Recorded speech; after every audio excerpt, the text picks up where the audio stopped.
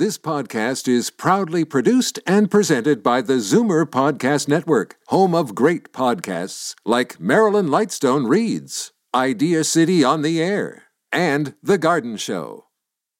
You're listening to an exclusive podcast of Fight Back on Zoomer Radio, heard weekdays from noon to 1. You're listening to an exclusive podcast of Fight Back on Zoomer Radio, heard weekdays from noon to 1. Now, Fight Back with Libby Znaimer on Zoomer Radio. Good afternoon and welcome. And we are talking about assisted dying today and whether the Liberal government is getting it right. That proposed legislation is on the table now. I'm going to give you the numbers and a reminder, callers, please call early in the show because we always end up getting backed up with calls right when we have to take breaks or end the show. So the numbers, and we're talking about assisted dying today, 416-360-0740 or toll-free 1-866-740-4740. And it is supposed to be the chamber of sober second thought. And yesterday, Maureen Taylor, widow of SARS hero Dr. Donald Low, appealed to the Senate to exercise its constitutional right to change the proposed legislation on assisted dying. It was an emotional appeal from Taylor, who has taken up the cause after her husband's experience. He starved himself to death to end his suffering from brain cancer, and he left behind an impassioned video that I'm sure most of you have heard that ignited the debate on this issue. Maureen told the senators that they are the last hope of people who are suffering intolerably but won't qualify for an assisted death under the proposed new law, which would require a person's natural death to be, quote, reasonably foreseeable. Maureen is on the line from Michael Garron Hospital, where she works as a physician assistant in infectious diseases. Hi, Maureen. How are you? Hi, Libby. I'm fine. Thanks. Thank you so much for taking the time to join us today. Tell us about your experience before the Senate. First of all, what made you go that route? They invited me. So that was something they did because I was the co-chair of the provincial territorial panel that looked at all of this, and our report came out last December. That was an invitation, basically on the basis of that. But, as I watched everybody coming before them this week, I'm a geek, so I sort of watched it on C-SPAN. It felt like they were hearing from all of the same people that, in groups, basically, that we'd all heard from all along. And there really weren't that many patient voices coming forward.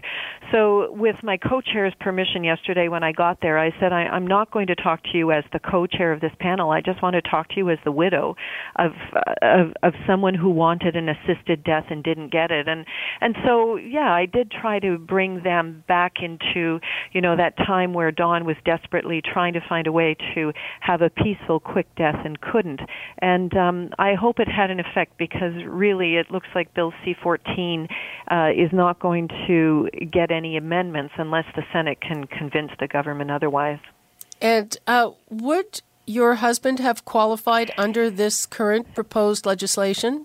Libby, I think he would. I think it would be a very odd oncologist who would have looked at his MRIs and things and said, your death is not reasonably foreseeable. So yes, I could be that person who says, okay, the person I loved would have been taken care of with this bill, and then I'm happy I'm going to go home and say nice things about Justin Trudeau. But in fact, the more I've researched this, the more I realize that there are so many other medical conditions for which doctors can't say when you'll die. And, you've probably heard that Kay Carter, for whom the Supreme Court decision is named, is one of those people. She had spinal stenosis. It caused her to be basically an ironing board in bed all day, unable to move and in great pain. But it would not have killed her in the next 3, 4, 5 years. Who knows? And I'll put some other ones out there because I'm sure the listeners have these types of people who they love and are in their families. So we're talking Alzheimer's disease, multiple sclerosis, even Huntington's, Parkinson's disease. Those are all things for which it's very difficult to say your death is reasonably foreseeable, although you might be having intolerable suffering well ahead of that death. And there was another objection this week to the proposed legislation, and that was that in certain rural communities, the requirement that it be two doctors who are unaffiliated might prevent people from getting an assisted death, because in some small communities, there is only one unit of practice, so the doctors are affiliated. I have found that came from the College of Physicians and Surgeons of Ontario, and my hats are off to them. I had not actually anticipated that as a problem. Of course, the reason the government is putting that in is it's a safeguard to prevent, sort of two doctors who have a business together from just rubber stamping each other's evaluations of patients, right? But the CPSO made a very good point that in a family health team, all of these doctors, and that might be the only team in a whole rural area. So these doctors have a relationship, a business relationship, and if they're prevented from seeing each other's patients who want an assisted death, that will mean the patient has to go outside that community. So I do think that has to be taken into consideration. They've raised a very good point there. And was there any indication that might be taken into consideration? It never came up in the Senate. You're asking me how seriously did they take that? I'm not sure, because the CPSO brought that up the day before my presentation, and so it wasn't really brought up again yesterday when I was there. And your sense of the Senate, we know that Senator Oliphant said he was not going to support the bill, but take us through the process. Can they suggest an amendment, or do they just reject the bill? Yeah, I know that we've been, we don't have a very high opinion of the Senate lately, but this is one thing the Senate does very well, is they have these committees that look over proposed government bills, and they study them in great detail, and they can send them back with suggested changes. So the committee I was appearing before, the one that's looking at this, is actually the committee that is Senate Committee on the Constitution and Legal Affairs. So these senators have a fair bit of knowledge of our Constitution and the Criminal Code, the Charter of Rights and Freedoms. So they could go to the government, and there is a conspiracy theory out there that says the Liberals want the senators to make these changes, so then they'll be able to say to the masses, hey, we tried to make this a very narrow bill that only terminally ill people would qualify, but the Senate didn't want that, so our hands are sort of tied. I don't know if I believe that. So the Senate can conspiracy theory for everything. Yes. The Senate can make suggestions, and then I guess it's up to the government whether they accept them or not. Okay, Maureen, let's take a call. We've got Lori in Toronto. Hi, Lori. Yes, hi, how are you? Fine, how are you? Not too bad, thank you. Thank you for taking my call. I have a question with regards to this whole situation about death and dying. Actually, I have several questions, and I also have some expressions to make. The question is, do we have statistics on how many people would like to have assisted death? Okay, good question. We know from other jurisdictions that have had assisted dying laws for some time, like Oregon and the Netherlands, that it's anywhere between 0.5 and I think 0.2% of the population. So it's a very small number of people. And the other thing to note, in Oregon, where they've looked at this, 1/3 of people who ask their doctor for the prescription for the medicines and they qualify, they meet all the criteria, they take the prescription home and they never use it.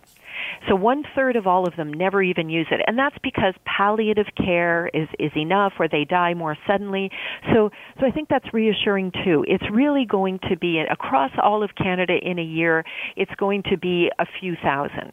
I estimate, though, to be honest with you, that at the beginning there's going to be more than that, because I think there's a pent-up demand in Canada for this. There are people suffering who are just waiting for June 6th to come around.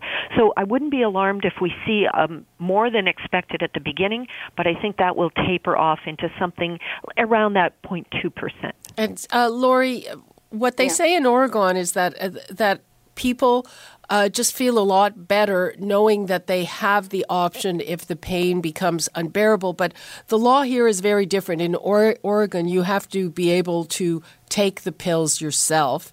Here it's physician-assisted death. So I'm assuming that by the time, you could always change your mind, but by the time people go through the process, there wouldn't be, it wouldn't be a third of people who don't go through with it.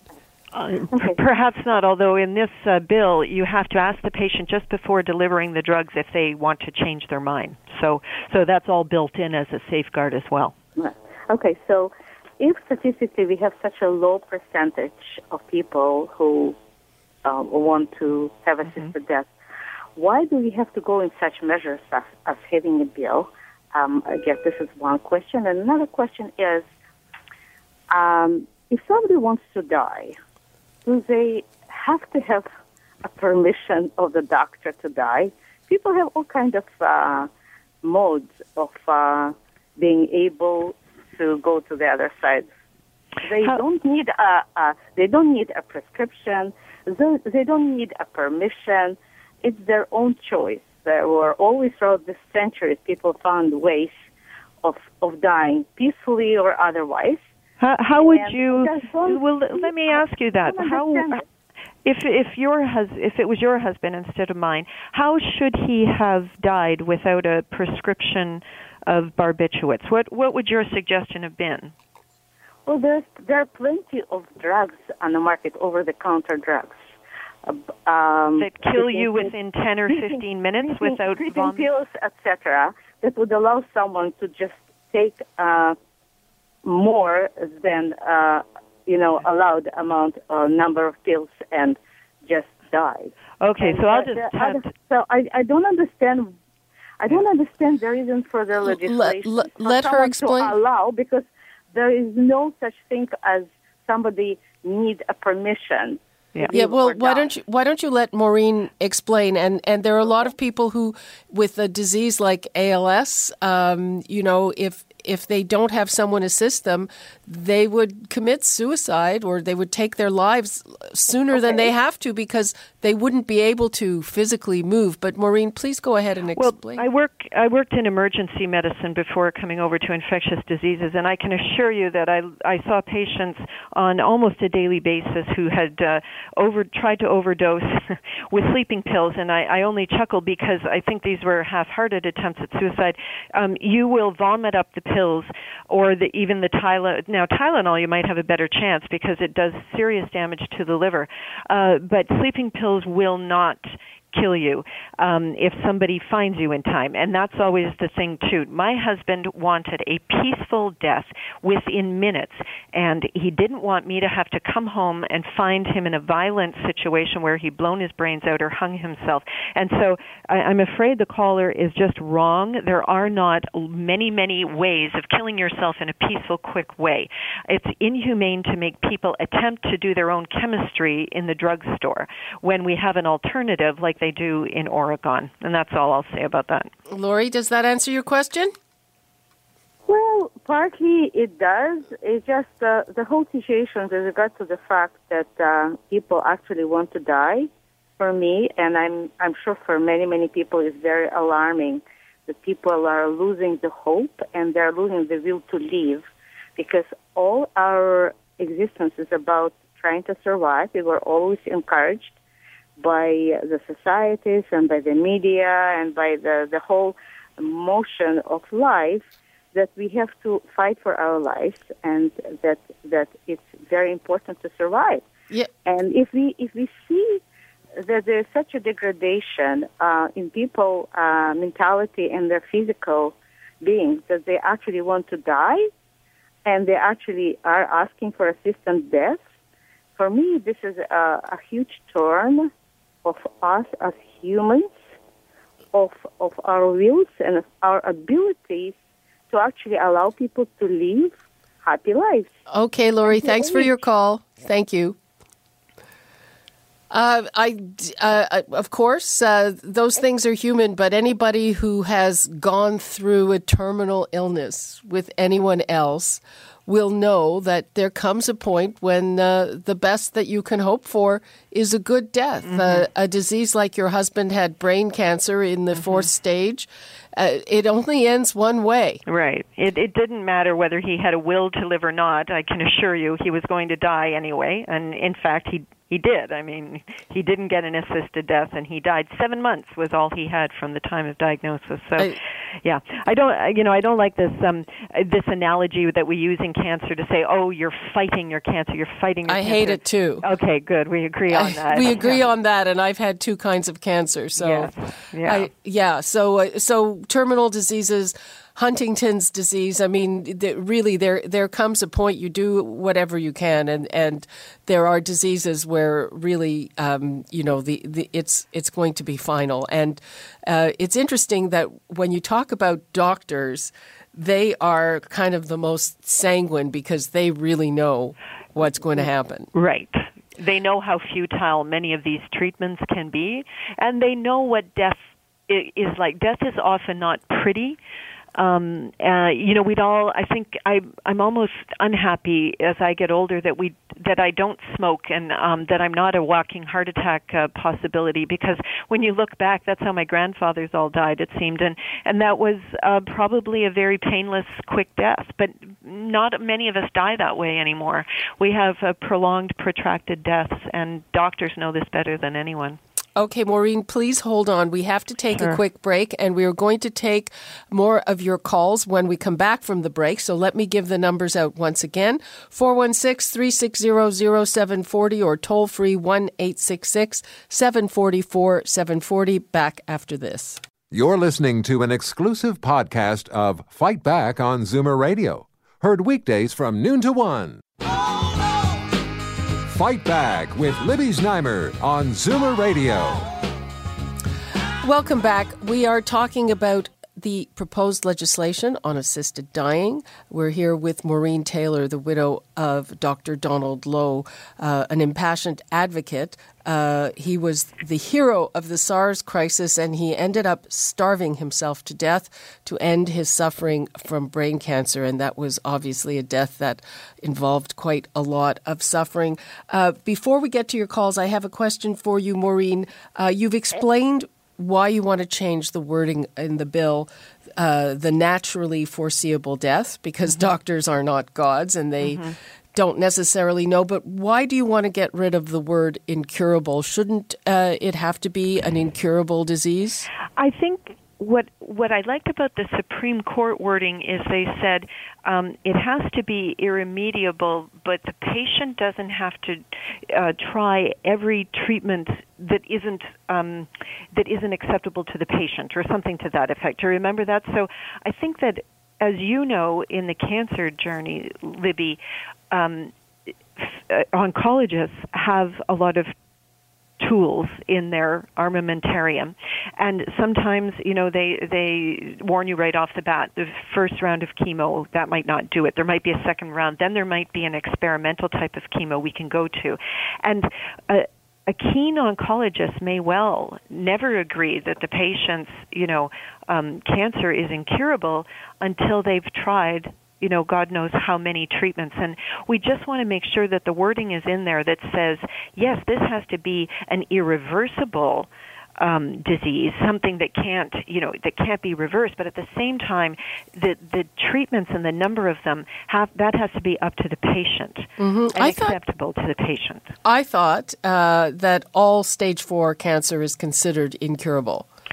Very probably, but sometimes people die even with stage 2 cancer or stage 3 cancer, right? Yep. And so we have very elderly people who are getting diagnosed with, breast cancer at age 85, and they just say, you know what, I don't care. I don't want to go through a mastectomy and chemo and radiation. And that's I have these other comorbidities. I have, CHF or something. And I think that should be their choice, right? But could you say that their breast cancer is not curable? You couldn't. I get what you mean now. Yeah. Let's take a call from Anne in Toronto. Hi, Anne. Hello. Hello. Hi. I didn't realize that Maureen wasn't a physician the way she was talking. I thought she was a physician, but the screener corrected me. She's a physician assistant, and she knows a lot about this. Yeah. Well, okay. I won't get into that one. I wanted to know from Maureen what she would think a suitable fee would be to kill someone. Yeah, well, I'm not going to engage in that. Obviously you're not, you disagree with the Supreme Court decision, and You're inferring things, Maureen. You don't know if I agree or not. Well, I have no idea what the government may set as a fee for this, so I don't have an opinion on that. Well, you have a lot of other opinions, and I have some difficulty. If you were a physician, I would be able to listen to you. But you are not. Yeah, but she has firsthand experience watching. And so do many other people. And I'm really here to comment because I went through this. So I'm talking for the patient and caregiver voice here, not Maureen, as a physician in the medical I'm talking for a patient community. and caregiver. So you would not have to have this. If you didn't want this, obviously we would always respect the right of people to let their natural death occur.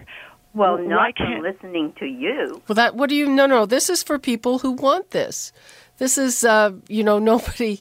No, this is something, as Maureen explained, for a very small number of people who want help dying, who want to end their suffering, and who understand that their condition is terminal and that it's very painful. And to put this forward as anything other than that it's just inaccurate. I mean, if you don't, I understand it is a very divisive moral issue, and that's why we're talking about it. But it is what it is, and it's not a question of forcing anyone to end their life. But Maureen, it shouldn't be easy for anyone to do it. And listening to you, you're trying to make it very, very easy to have someone die if they have an illness which is deemed incurable.